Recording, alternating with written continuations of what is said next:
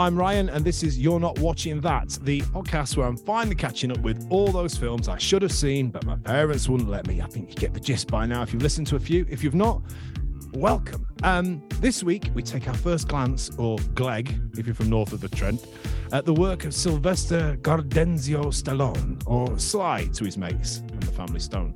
But which route did we take to his arms, abs, and beautiful diction? Well, I'll tell you what, we went via the gritty, down on his luck character that no one believes in, punching above his weight against all the odds. Yeah, John J. Rambo in First Blood. I mean, what did you think I was going to say? Rocky or something? I say broke in every film. So strap on a bandolier of bullets and an oversized gun and get a massive knife between your teeth. And let's go back to 1982. Let's go. Hello, we're here. This is it, episode number 7, I do believe. The film that a lot of people will call Rambo, but is in fact called First Blood. And talking of first ever, well, meant to be guest, but end up just part of the furniture, and you'd be lost without him. It's Dan Fudge. Bonjour, Dan. How's it going? You all right? Je ne pas de cahier? Oh, I was going to say, you just got back from Paris. How was your French? It's très bien, mon petit chou-fleur. My French is a lot better than anything else I could speak, and the man at Disneyland said I speak really good French. So what really? about that? Well, I once got told my accent is fantastic, but you sound like someone who's had a brain injury by the things you say. Bon, près d'ici, c'est facile, parce que beaucoup de personnes ici qui parlent. And this girl was like, you are speaking, your accent sounds very French, but yes, you hurt your head sometime, right? I was like, no. Brilliant. No. And also, I've realized that they do like a we very British people will go, we, and it's actually more of a, very throwaway. I found out that where is like we'd say yeah, as opposed to yes. So where is yeah. I think language is often about those joining words. Like si is if.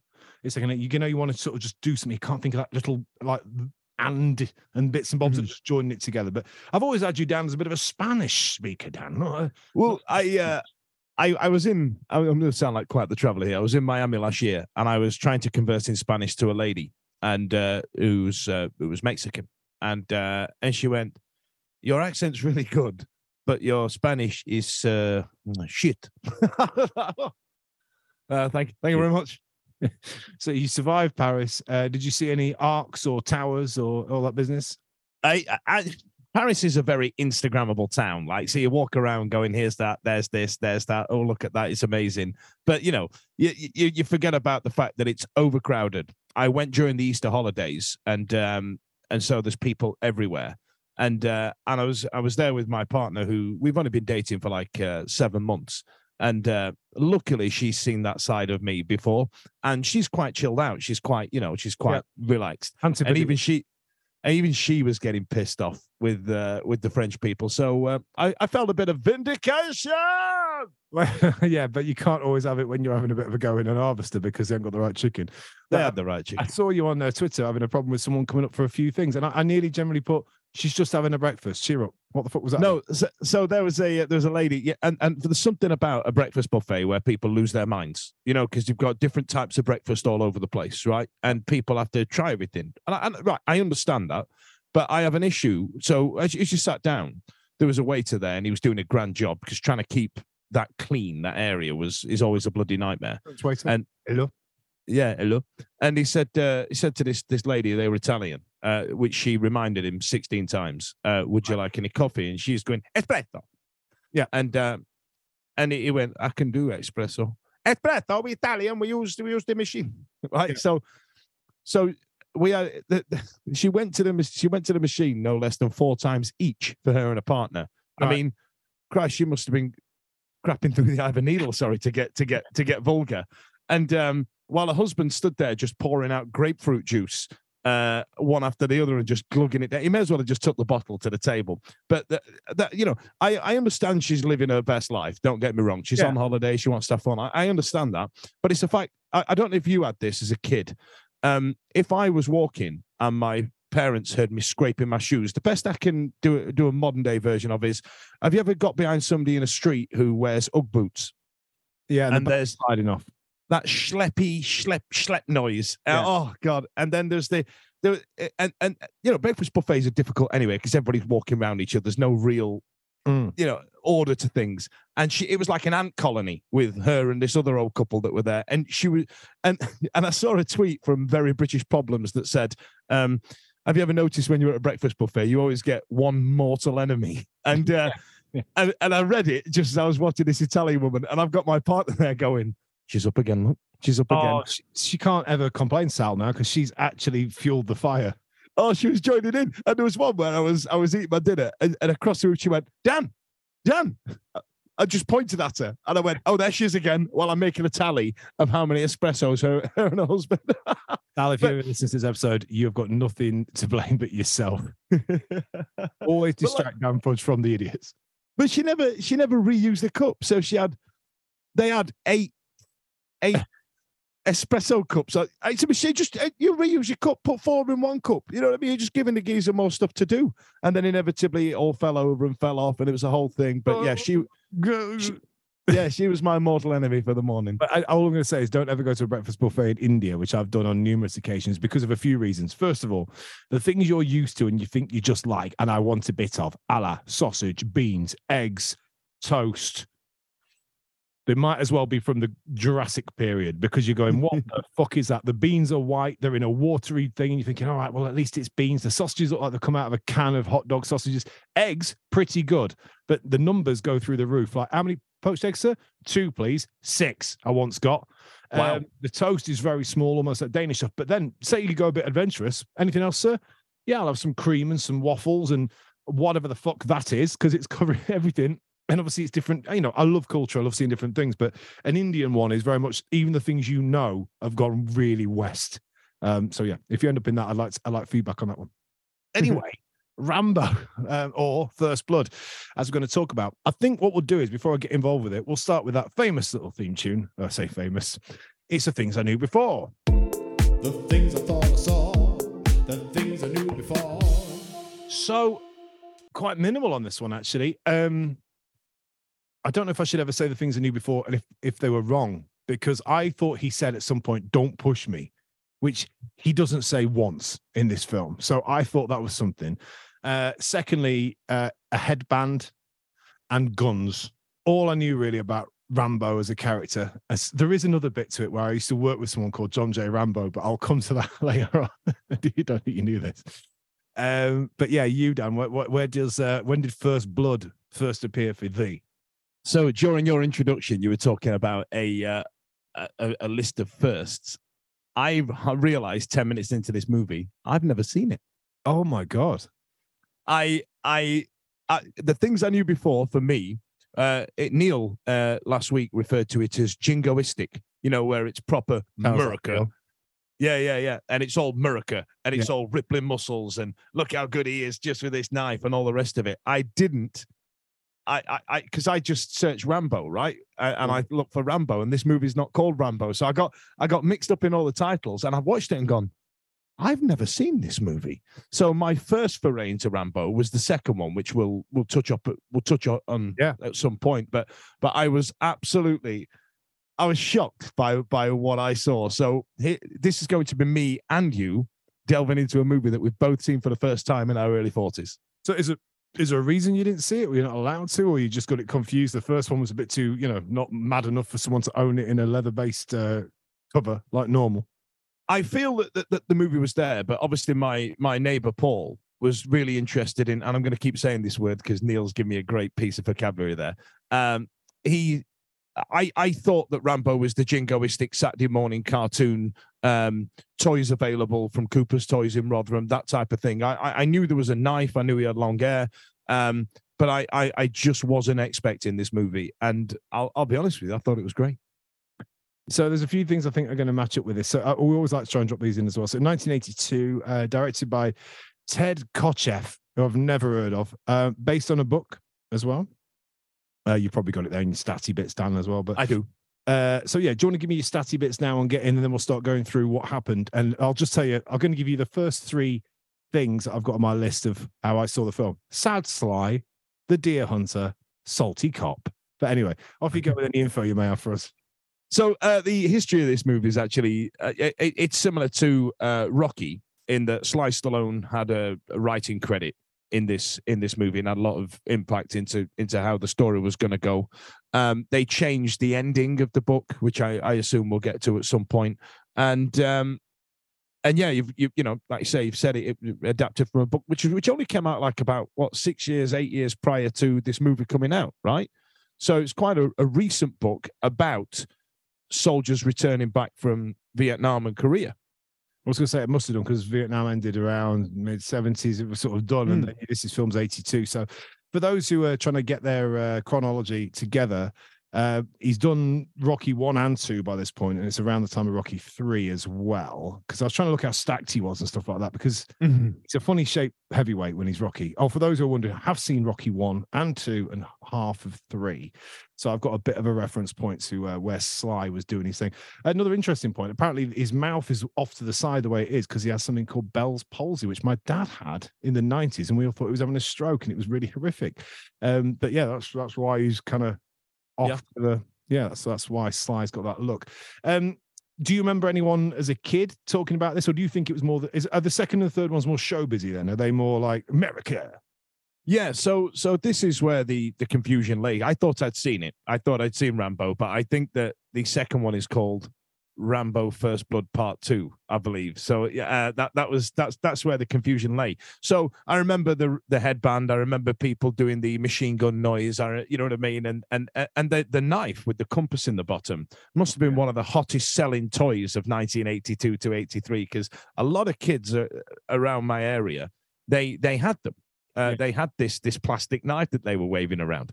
So I was absolutely blown away by what this first movie was. And just like Rocky, we're going to draw a lot of parallels where, you know, the story of Rocky 1 and 2 is this you know, this bum essentially making his way via a favor that's not really a favor into the limelight and becoming this big. But then the third one starts out with Hulk Hogan in a boxer versus wrestler match, and he ends up fighting. He's more established by the third one. Yeah. Yes, yeah. So you can, for some reason, Sylvester Stallone in 2 franchises at this point had sold his soul to the devil, but they did it really badly going forward. And it reminds me a lot of that. This happened a lot in the 70s and 80s. They did it with, like I say, you had Rambo and Rocky. They did it with Superman as well. If you can remember Superman 3 and 4. I've seen it. I've seen the scary robot woman get electrocuted and scare the shit out of me. I know something like that.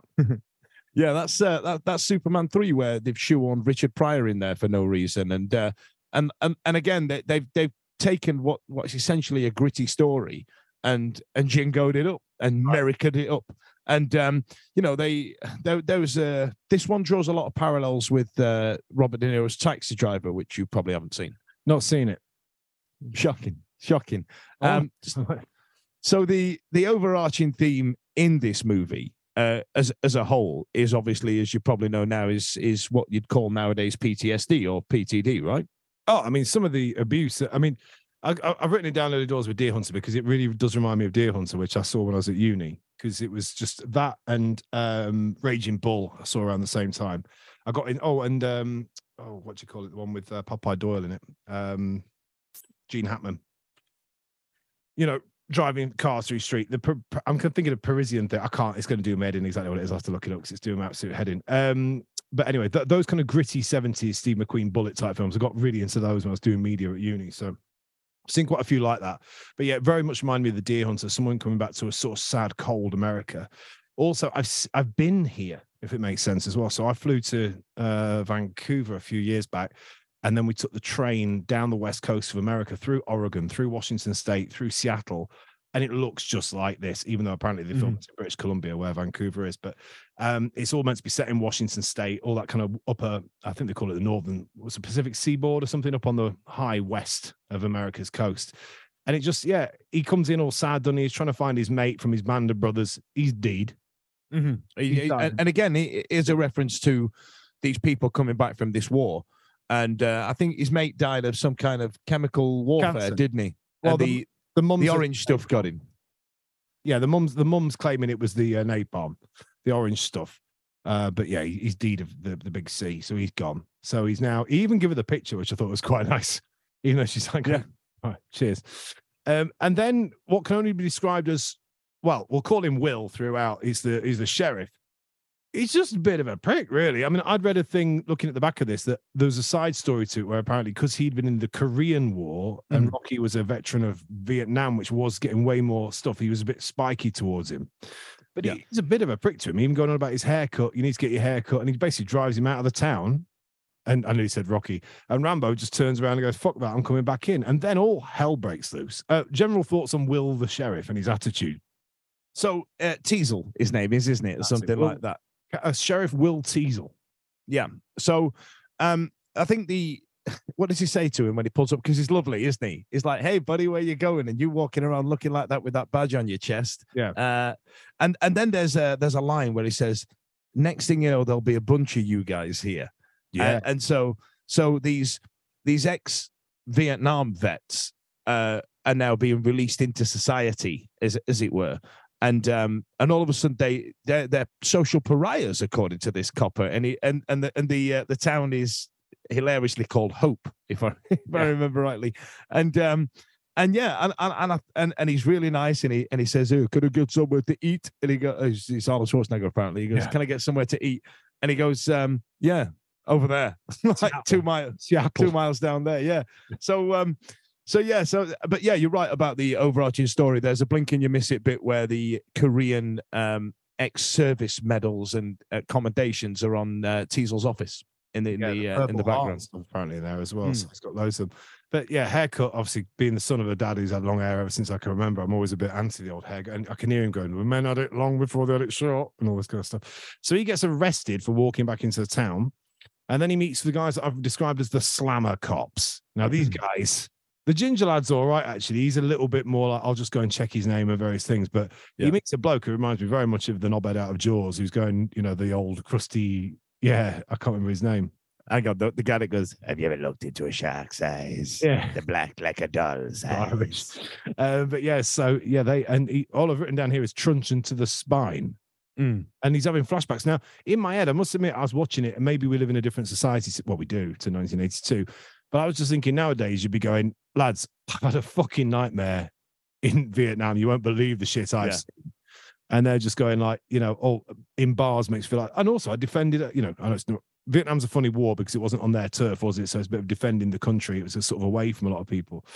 But yeah, you'd be saying something, but he doesn't, does he? He just keeps stum, won't have his fingerprints done. So that's really weird. Pick cops, how he's sort of winding them up a bit. So there are two things that came out of this bit, and it's for lack of a better term, the state of policing during the 70s and 80s was quite. I mean, you and I growing up in the 80s, we used to be terrified of getting a clip round the ear, didn't we? I remember the copper gear would clip round the ear, and here it's quite. I'm in charge. This is my town. This is what's happening. You do as I say, and so obviously it sent him into a spiral when they tried to give him a shave and a haircut.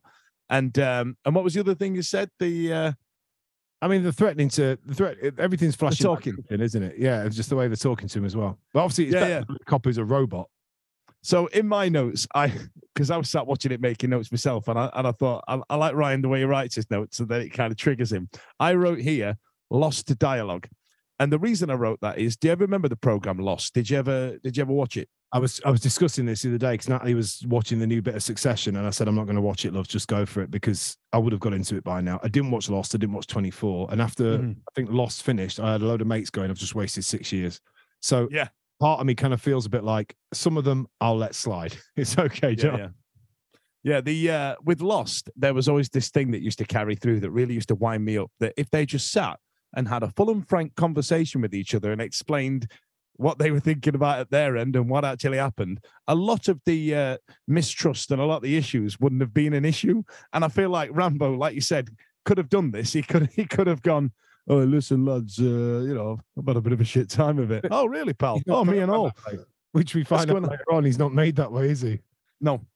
So he's got truncheon to the spine, which I just thought, he wasn't seeing that coming as well. You don't brace for that. That's gonna hurt. And then he gets hosed. Nice bit of a bit of bum shot there for you. And I must admit, his wounds look quite, because they're all taken back by the wounds. And I'm bloody hell, what's he been doing? Because I would have been going, looks like Zangief from Street Fighter 2. He's been fighting bears. Is he going to complete this and dance with Mikhail Gorbachev like happened in the game? But then they decide to hose it with an industrial fire hose into his cuts, which I must think, I was thinking, bloody hell, that must have stung a bit. Yeah, is it one of the ginger guy? Is I kept referring to him in my head as CSI Miami because I think it's the same actor. Oh, is it? Yeah, so because there's a really weird bit where at the end of one of the episodes on CSI, because I didn't like that one. He stands there and it's really odd. The camera pans out like a helicopter shot, and he's standing there doing what can only be described as the Bruce Forsyth "nice to see you nice" pose. It's so weird, and for some reason he's famous in my head for that. Oh, okay. I've never seen him before or since. So I just thought he was the ray of hope for Rambo in this situation. And then I've got here comes my person, my one person. I mean, there's a lot going on here. There's a lot going on in the woods, and I plumped for them early. This might need some explaining to anyone who is based outside of the UK or under 35. But there's a bloke who comes along because obviously he's getting all, they're trying to shave him, and he goes bananas, doesn't he, Rambo? He's like, fuck this. And in your head, you're going, you're giving me the right load of shit here, mate. You're in a cop shop. I know they're being knobheads, but just bloody tell someone. And so I guess CCTV is not as good, although there was a big bit of paper at the back that said you're being recorded on video. And I thought, yeah, I bet that's dead. Get hold of.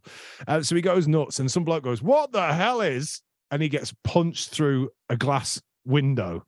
But the best bit they got for me was he looked like someone who damn well now describe where he sits in the pantheon of English entertainment, Bob Carolgees. He really did. Describe this to someone who's not 40 or British. Bob Carolgees.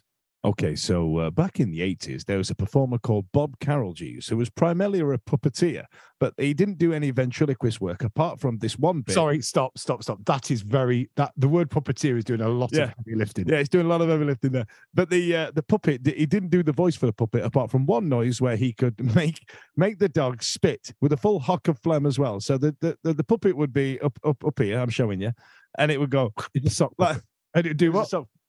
It'd go. That's all. Yeah, but he couldn't do any other ventriloquism apart from that noise, and he would wear crap jumpers and have a big mustache. Did it bite anyone? Or was that Emu? No, that was Emu. That with Rod Hull. So it used to pretend to spit at people. Yeah, it's like a forerunner for that dog that we don't mind who does the Innocent Men. That's really funny. What's his name? He's hilarious. He's really we missed him. We'd have liked to, it's kind of thing the dads would have gone. So Bob Carolgees gets thrown through a window. He's my random person for the back. Then I've put Steele's bike gone nuts. And I must admit, I'm sort of just watching this bit going, shit, he's fucked this. Because the car does well to stay with him, doesn't it? The car's doing well. Because I thought you've had some rum cars through the years and your suspension goes easy. But that Will's doing all right, sticking with him on a scrambler. Although I must admit, no helmet on, no top. I kept thinking if he comes off here, he's going to be in a right pickle. Scrambler versus cop car. Any comments on that section, Dan, before we go? No, I was the same as you. I was watching it going, I'll tell you what, the head gasket's going on that any minute now. And then there's a few things where it just 80s it up a little bit. You know what I mean? So it rolls slightly off a small incline. Yeah. And then it just inexplicably just blows up, right? Yeah, and it's the jump in the railway tracks as well. I thought that was almost a sign of him going to the wrong side of the tracks. Yeah. They have to leap it as well, because if they're responsible staff, they'd be going, well, he's on a scrambler. And I kept thinking of the music to Kickstart. Again, for those of you who don't remember the 80s, it was just like people jumping off like bins onto other bits of beam and stuff, and the music went because it was the 80s and it was someone just playing it on a kazoo, and it just like cartoons of lads just going, look at me doing wheelies. But yeah, wheelies were massive in the 80s, weren't they, Dan? Were you good at wheelies? Yeah, you weren't anybody around the playground if you couldn't do a wheelie or ride non-handed. Yeah, or spokey dokies. Rubbish. Yeah, look him up. So he's now in the woods, John Jay. Now I'm going to come to this John Jay bit now because I think it's important. So I knew the name John J. Rambo in 1998, circa 1999, because of a very strange circumstance that happened to me as a kid. So I worked in a place called Deep Pan Pizza, which I don't know if they're around anymore, just before I left to go to uni. First job had been Shoe Express in 96 when Spice Girls got let loose, and it was Euro 96. Great summer. So by 1999, wherever it was around that time, I was working in Deep Pan Pizza, just throwing out the deep pans as a server. Bit of money before I went to university. And the staff were all right. There was a bloke from North Wales, I remember, who was very much anti the South Wales people. And he just was one of the main chefs. There was just a nice bunch in there, some girls from school, some lads from school. But then randomly, there was a bloke who, how do I describe him? So Chopper from the film Chopper, if he was 4 foot tall with dark tinted glasses on. So a very small man with one of them mustaches. That's, a beard that's got no chin. Yep. Right. And his name was John. Now, he'd actually changed his name by default to John J. Rambo. I mean, there should be surely a bit here where I'm saying this isn't the case, but this is a true story, so I don't think I'm any defamation. And he used to say things to us like, I've changed my name because the police in Boston don't mess with me because I'm too dangerous. They know not to mess with me. And when you say Boston, you don't mean in New England. No, I mean the original racist Boston, which is absolutely horrible. One of the worst places you can ever live. And one of the only places I've ever been someone said to me, do you want to come with us tonight to kidnap some foreign lads and throw acid on them? Yeah, because they're not very nice around there. Obviously, I said no. So yeah, John J. Rambo was working in Deep Pan Pizza. And the thing was, he was his own worst enemy in some ways, because even though I was not a cruel 18-year-old, the Welsh lad in the kitchen bloody was. So when he go, I've just come to go and get my pizza now, they just cover it in chilies and stuff like that all over it. And he'd be sitting eating it, and I remember once he put his back against the wall and put his fingers like this between his tinted glasses and slid down the wall and went, they don't know who they're messing with. I am Rambo. So weirdly, wow. I do know about the thing. And I looked him up years later, only a couple of years ago. And all I'd just say to you is just Google Lincolnshire, John J. Rambo. It ends in police. That's all I'm saying. So no great shock. But yeah, what a wonderful. It's nice that he had an effect on this bloke, Dan, but strange. Yeah, and I think it was let's call them super fans of movies such as the second and the third one and then the fourth one. That why it went the direction it did.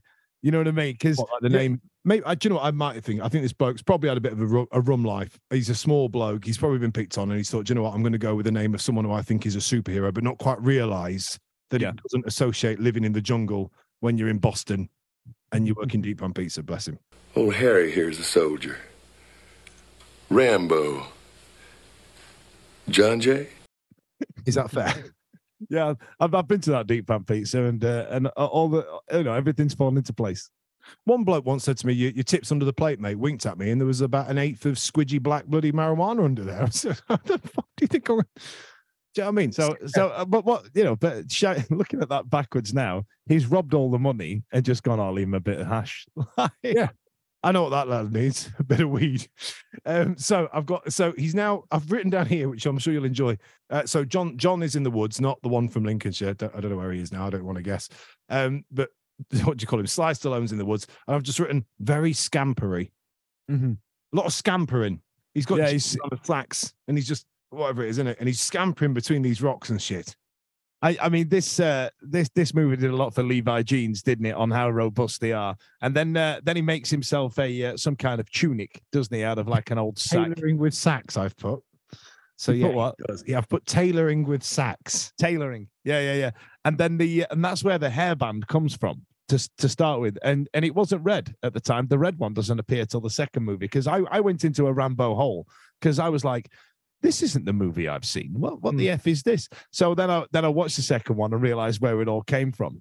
But yeah, and then he's scampering up these rocks, and then he's getting chased by these two big Dobermans. Now, old man with Dobermans.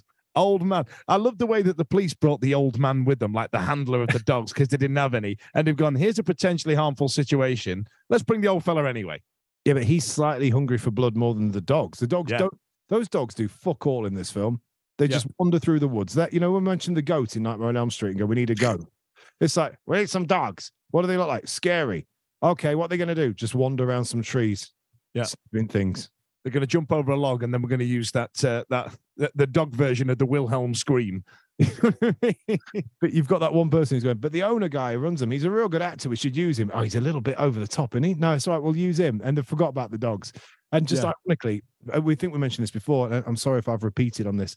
My sister, as I say, used to call Rottweilers roller biters, which I still think is the ultimate name for those dogs in the 80s if they weren't German Shepherds. So there's a lot of chasing now, isn't there? He's going through. And I don't think at this point you still know lots about him. He's a former vet. Mm-hmm. But he falls. He has that bit where he's hanging from the cliff, doesn't he? And the bloke's at him with a chopper, trying to have a shot at him and stuff like that. And I'm sure I thought there was going to be a chopper incident there, because the pilot says something like, "Oh, there's a vortex of air or something." I thought, "Oh, this is going to go tits." and he's just pot shotting. Again, Dan, the police situation, there doesn't seem to be any real hierarchy or order going on here. This is absolute chaos.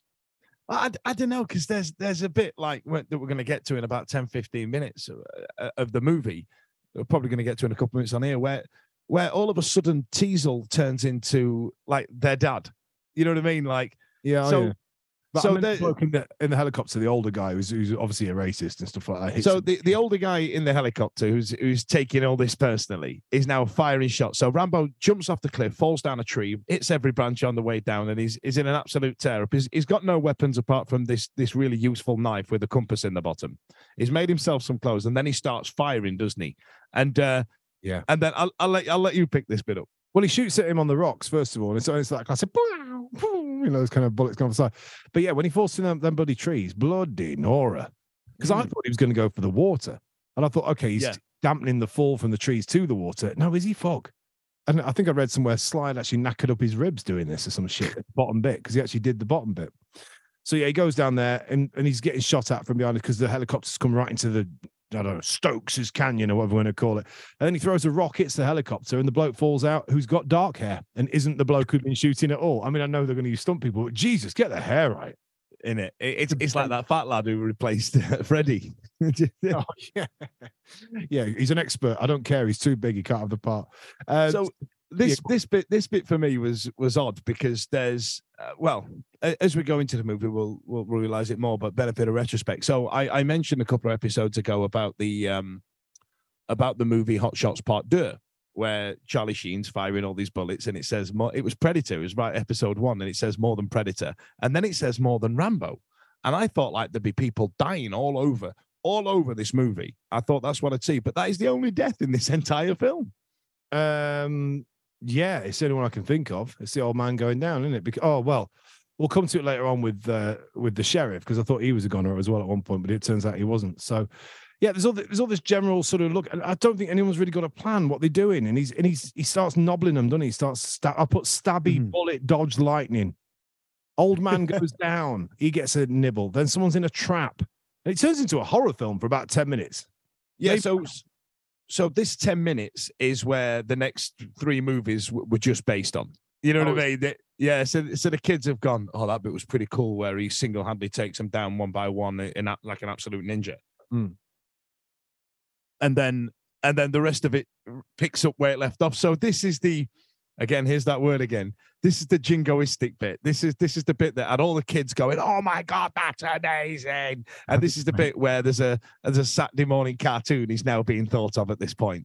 Yeah, because the trap was the one that got me. So there's a bit where he stabs someone in the leg. Mm-hmm. And then there's a bit where he looks at Will and says something, and then the lightning flashes and he shoots at him, but he dodges the bullet and it shoots his mate behind him.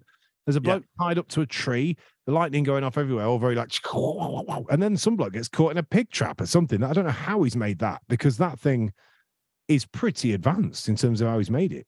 Yeah, it made it in no time, but we did have a brief montage of him making that trap, didn't he? Sharpening the sticks, and then it goes into someone's thigh. It goes into the thighs, doesn't it? The trap, and you kind of go. I remember looking at it going, "Oh, I bet that's come keen. Think of all them blood vessels and veins and all that in there." Yeah, like, oh, that's horrible. I know my look, that would have nipped a ball sack.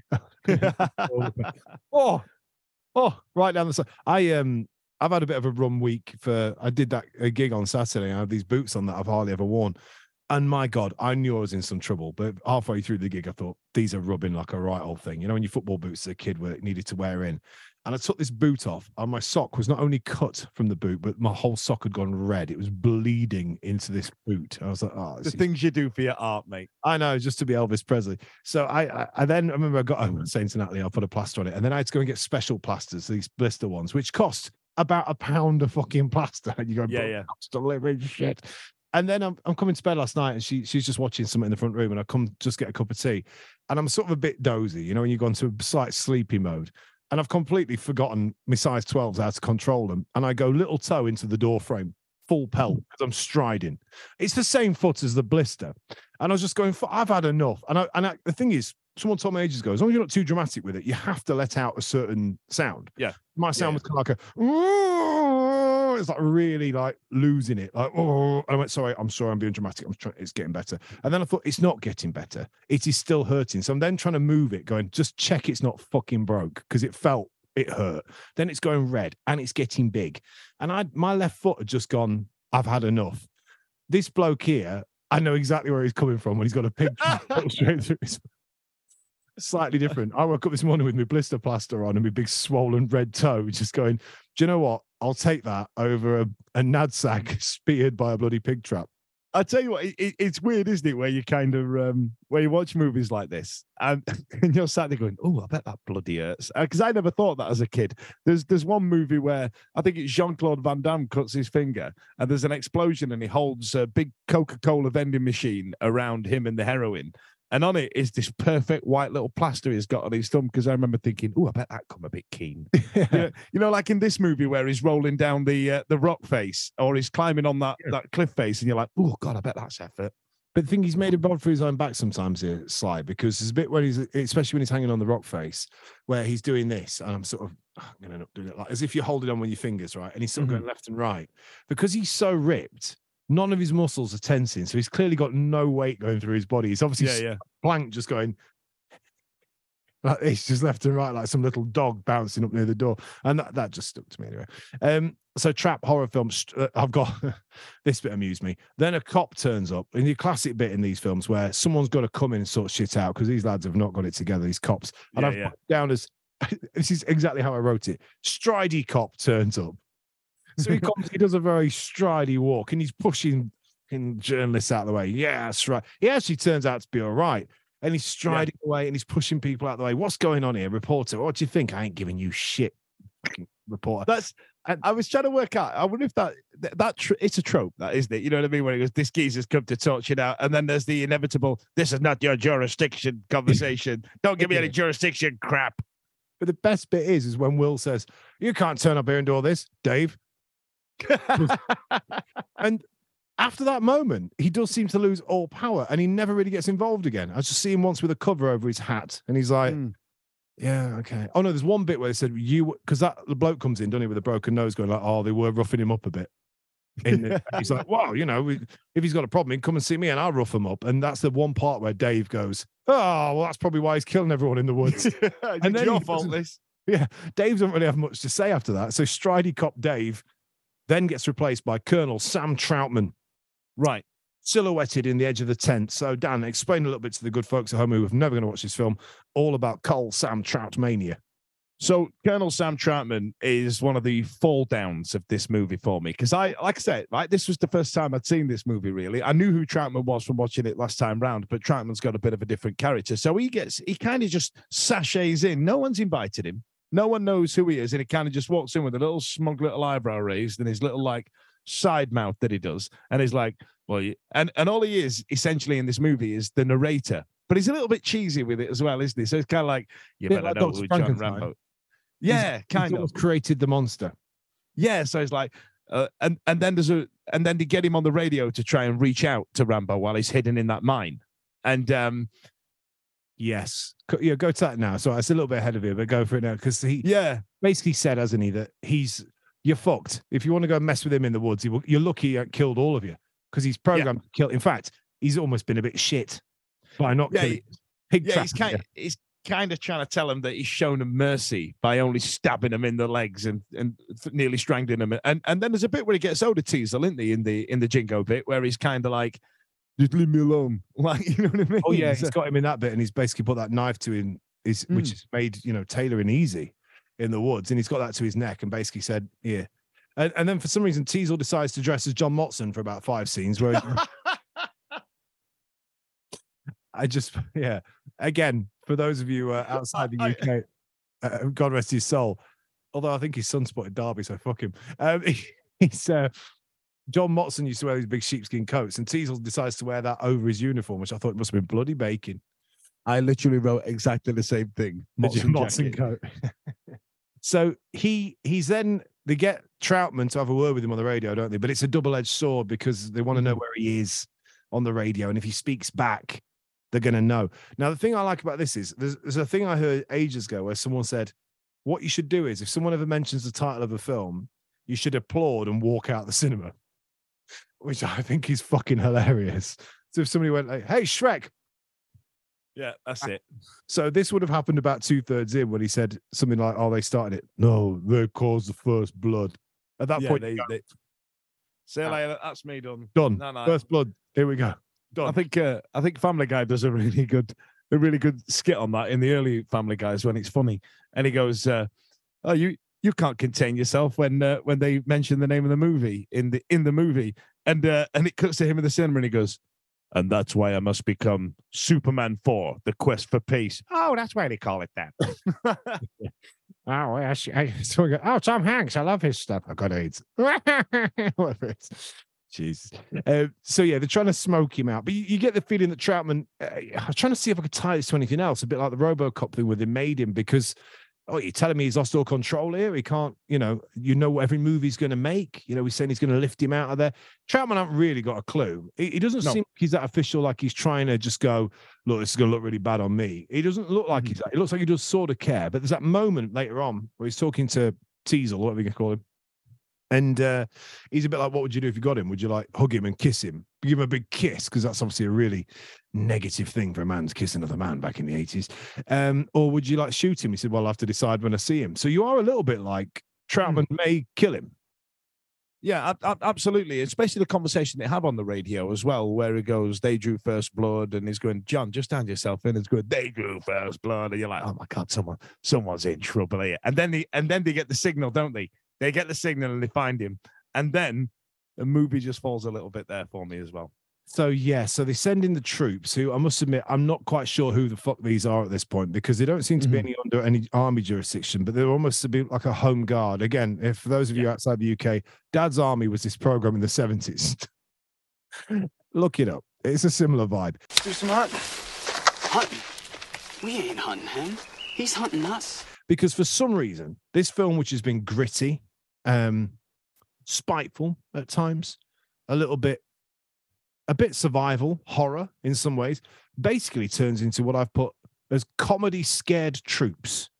These lads are all rolled up outside an old mine, which actually reminded me very much of the Moon of Endor from Star Wars when they're trying to take down that thing with the Ewoks.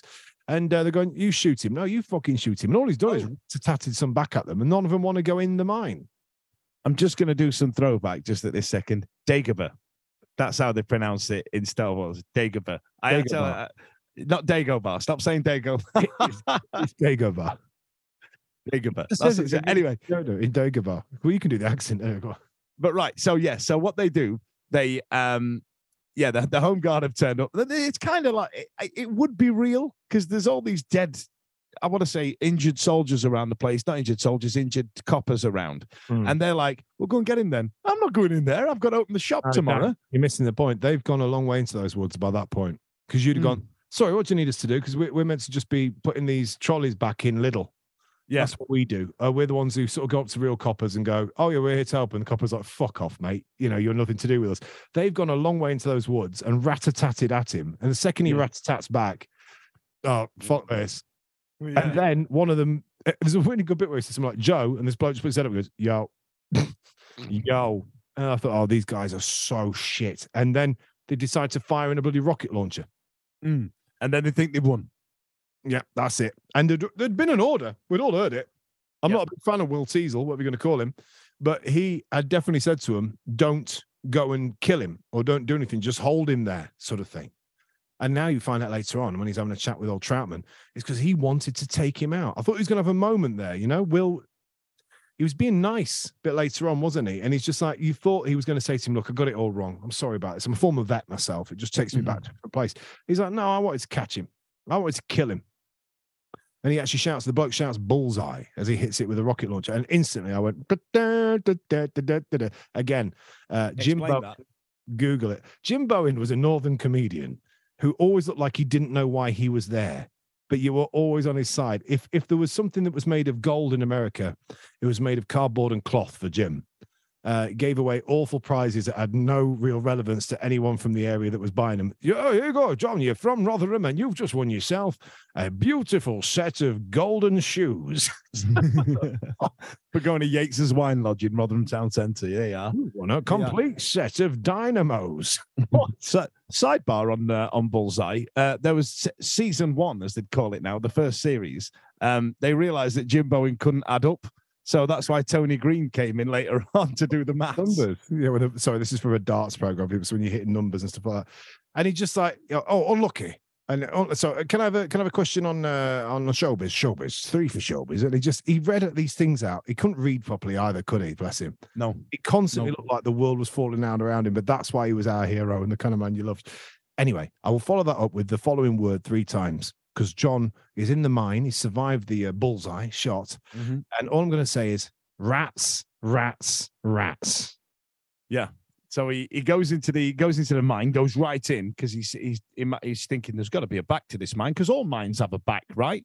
So he's gone into the shaft, and as he deeper gets in, he realizes that the rats are there. So this must be an old, a trick that he's learned in the commando unit that he was in. That if there's rats there must be a food source or a water source or something like that. You know what I mean? He decided to follow the rats, and then they're on him, and then it's a proper 80s crap rats that he's just fighting with. Like when Crocodile Dundee would fight with a crocodile. It was clearly a wiry bloody plush toy. Yeah. It was kind of had them on his back. Oh, God, bloody righty.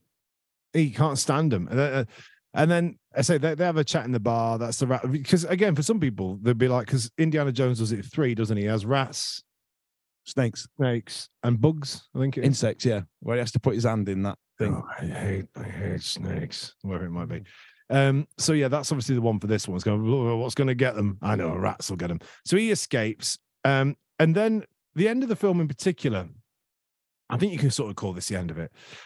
It's kind of summed up very easily by what I've written. Blows everything up. I've put. Yep. He's rat-a-tatting at anything he can bloody shoot at. He's blown up a garage. Oh, because he's escaped, hasn't he, in his van? That's right. Yeah, he's escaped out. And the third act is now him, where he's now going to systematically take out these coppers, and he's going to draw out the coppers so he can get to Teasel himself. And that's what he's looking for. So it's all him trying to, I'm going to blow this shop up over there. I'm going to blow this over there. So everybody has to leave Teasel on his own because he's just going to stay at the station because he's a coward. And he's got his own little way of doing it, hasn't he? He's going, I'm going to get up on the roof. I've remembered the old, like the thing. And he's realized there's a skylight. And you're thinking, yeah, when he comes in here, I'm going to smoke him. But he doesn't realize there's a lovely bit actually where Rambo's just rat-a-tatting and he's like feeding the bullets, the belt in with one hand. And it looks like he's just, I don't know, he's like some sort of necromancer or some sort of like a ancient spirit guy just going, here's some bullets for you. But here I've just written down Gremlins. Yeah. Because it is basically Gremlins for about 10 minutes. It's the same look of the city, the town. It's cold looking. There's chaos everywhere. All that needed to happen was Sylvester Stallone was to put on, I don't know, some lollipop wrappers on his ears and sing hi ho or come dancing into a bloody bar. And we were away. You know them little tappy feet they have when they're coming? Yeah. Like when Kermit the Frog walks. Yeah. And they've just got that little where the feet coming. But I just always remember that one with the rappers. So yeah, am I right in thinking that reminds you of Gremlins? Yeah, I'm pretty sure. Gremlins was on last week. I actually sat and watched it. And now you've said it, yeah, I'm pretty sure. It wouldn't surprise me if it was the same set or the same lot. It's do you know what? When I've been telling more people about the pod, that's one of the ones I always go to. Seeing Gremlins. I go, of course I've fucking seen Gremlins. I said it to Neil on the last pod. And you went, don't bash him for bloody asking you if you've seen a film, mister, not seen any of them. But it's kind of true. And then I wrote this down before it happened. I shot the sheriff. Mm-hmm. So he takes him from underneath. Now, I must admit, that must have bloody smarted. I was thinking that bullets coming up through the floor, to the chest, bang, it's straight in here. It's kind of almost what you expect. But through the floor, the angles are going off everywhere. I'm just thinking that's going to take out your little toe, a blister on the back of your foot. Anything's possible. Yeah, I was going to say, what hurt more, falling through a skylight or your toe and blisters? Well, he's been shot to shit. He's a rat. Now, this is the bit that gets me. I know if that was me and I'd been shot through a floor, I think he takes about 8 slugs, as they call them, to the body, then falls through a fucking skylight of glass. I'm now almost instantly shouting, help, help. Someone get me some fucking help. Oh, my God, help, right? Not only fair shits to Will, doesn't really kick off too much, but he also puts up with one of the most meandering end kind of like conversations between two people that ends with them hugging. Now, I'm going to give you a bit of I haven't got the exact script in front of me, but this is basically the most John J. Rambo speaks in the whole film and kind of what he says. So in comes Troutman going, "Hey, Johnny, you got to let it go," and all this. And he basically says this. Kids, and it goes on and on. Hey, well, that's how it is, Johnny. I would be on the floor going, "Shut the fuck up, man. I don't know what you're saying. I've been riddled with bullets. I've fallen through a skylight." And it cuts to him after when Stallone comes out dressed as Prince for some reason in a massive rain mac and a headband singing Purple Rain, that he's actually having a drip. And I would be going, this is what I needed. Yeah. Desperate. If you weren't going to finish me, mate, there was no need, because he acts badly in this end bit, Dan. I genuinely couldn't pick out a word he was bloody saying. In the field, we had a code of honor. You watch my back, I watch yours. Back here, there's nothing. Oh, Stallone, not a clue. Okay. So the that bit you're talking about, there aren't many tropes in this movie, I must admit. I think it started a lot. Like I say, it really surprised me how good this movie was. But there's one trope there, and I don't know. I must have seen it before. It must have happened before 1982, whereas a guy, the bad guy's about to get finished, and he goes, "Get on with it, just do it." You know what I mean? And there's a bit of that. So the next bit that you're talking about is what, at the end of Act 3 is what you'd call the Oscar moment, right? The moment where it all falls into place. And yeah, so the bits I can make out is that he came back, and the Vietnam War was not well received by a lot of the American public, and there were scenes of people getting spat at and things chucked at them when they came off the planes when they landed, and I believe that got mentioned at some point. His mate got blown up by a bomb, and it was all over him, and no one would help him. Yep, and then a little boy blew up his pals, and this is like a really powerful moment, and everything that had happened before, especially at the start of that third act where he goes blowing up the entire Gremlins town to get the attention of this. He's all seemed to be forgotten about in this moment. And it's just got Troutman there, who is the least cheesiest he is in this movie, where he's just giving him a raised eyebrow going, I get it, John. I get it. He hugs him, yeah. And you're thinking, I still thought Troutman was going to cap him, but obviously I know that there's more Rambo to come. So I guess if I was watching it for the first time, would I have liked it? Yeah, do you know what? Probably I would, especially if you say they go shit. Would I have liked Troutman to just go, look, the bloke's fucked in the head. I'm going to put him out of his misery. Rat-a-tat. But no, being an 80s film, we hear the following lyrics kick in. A long road when you're on your own. I didn't get the next bit, but that was enough. It sounded like Kenny Loggins again, or someone come back from his bloody, I don't know, his condo in Rotherham going, "It's a long road." It was very Springsteen, but they obviously couldn't get Springsteen. It was very like, and he's just walking out amongst the cops, and it freezes on the face looking back. I was like, that's a shit ending to a film, isn't it? It was a shit ending, but I kind of allowed it. I like that he got arrested, because that was the correct way for it to end, because he's caused all this mayhem, and he can't just run off into the distance, because there'd be, well, the army after him, you know what I mean? So it needed to end somehow. And the start of the second movie, I'm not going to ruin it for you. It's not like you're going to watch it.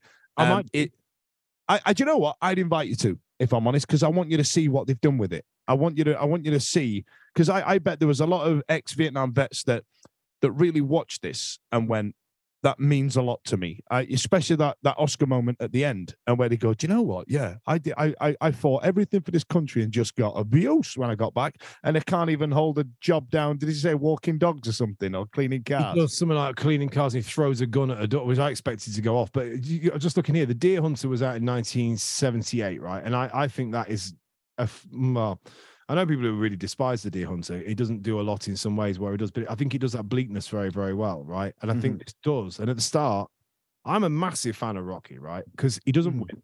Sorry to spoil it for people. He doesn't win. He loses the fight at the end.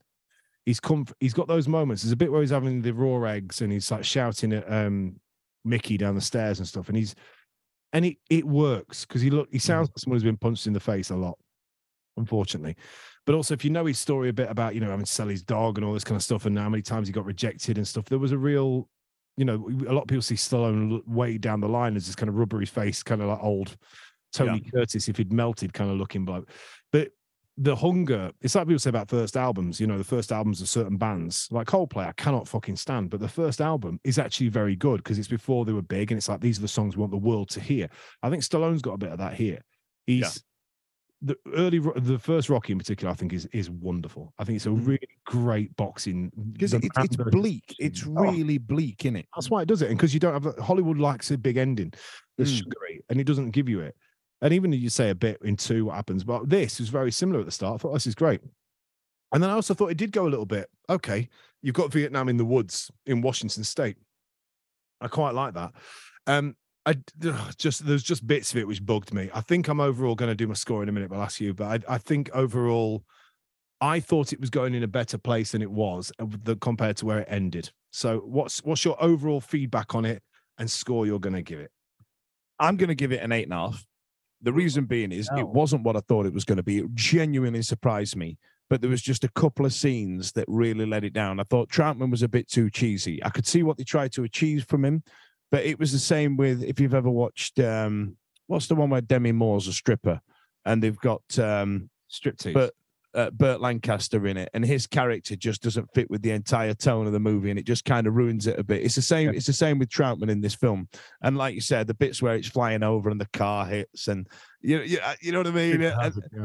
There's just a couple of cheesy bits that I just didn't like. But you know, I'm watching it through today's eyes. But I actually thought it really surprised me how good it was. I'm going to give it 6.5. It was a solid 7.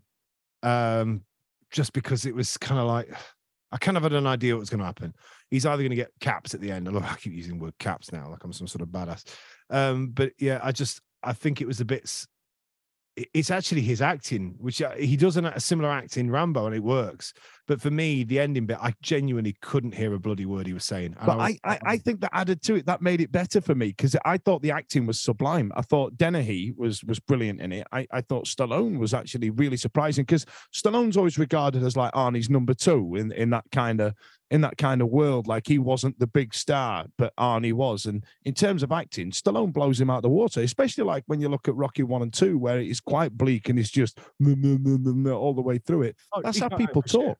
Yeah, no, he can't act for shit. I don't think Arnie at all. Although I'd say a lot of it is to do with the voice. I think, you know, when I look at sort of the way that, you know, Stallone speaks, for instance, that's it. It's slurry. And I think if you're going to do that emotive thing at the end, you just make it a little bit shorter. It went on a long time, and I was looking at it from the point of view of a man who'd just been shot through his ball sack and fallen through a light. And I was going, get on with it, mate. I need medical attention really badly. You know what I mean? But overall, way better than RoboCop. Which is always the sort of the gold standards to go with. I say for those of you subscribing and stuff like that, it's so we had a little bit of a break because Dan had to go around Europe and we all had other things on and just trying to do whatnot and stuff. You can check us out at YNWT Pod on Twitter and Instagram and the like, and soon to be coming to you on the world of the Tick to the Talk as well. Email us at ynwtpod@gmail.com. And we will be back next week with, we don't actually know. We are going to do that turnaround as well. I think Dan's going to watch with Neil and I. Recently just, again, told on Twitter, one of the greatest British films ever made. I think it's fair to say that I would add to it slightly. You just have to imagine the bleakness or go to uni. And I mean, you've worked at Butlins, for fuck's sake. You'll get it. There's a bit where, what's that in the sink? And he went, it's matter because something's just right. Well, fucking fork it. Hilarious. Anyway, Dan, thanks for joining me, mate. Are you going anywhere between now and next week? Are you going abroad to be annoyed by any women having orange juice in front of you? I'm going to go to Bournemouth this week, so that's nice, isn't it? Isn't it? We will see you next time. And until then, Dan, say bye to the lovely people. See you later, folks. Thanks, Sly.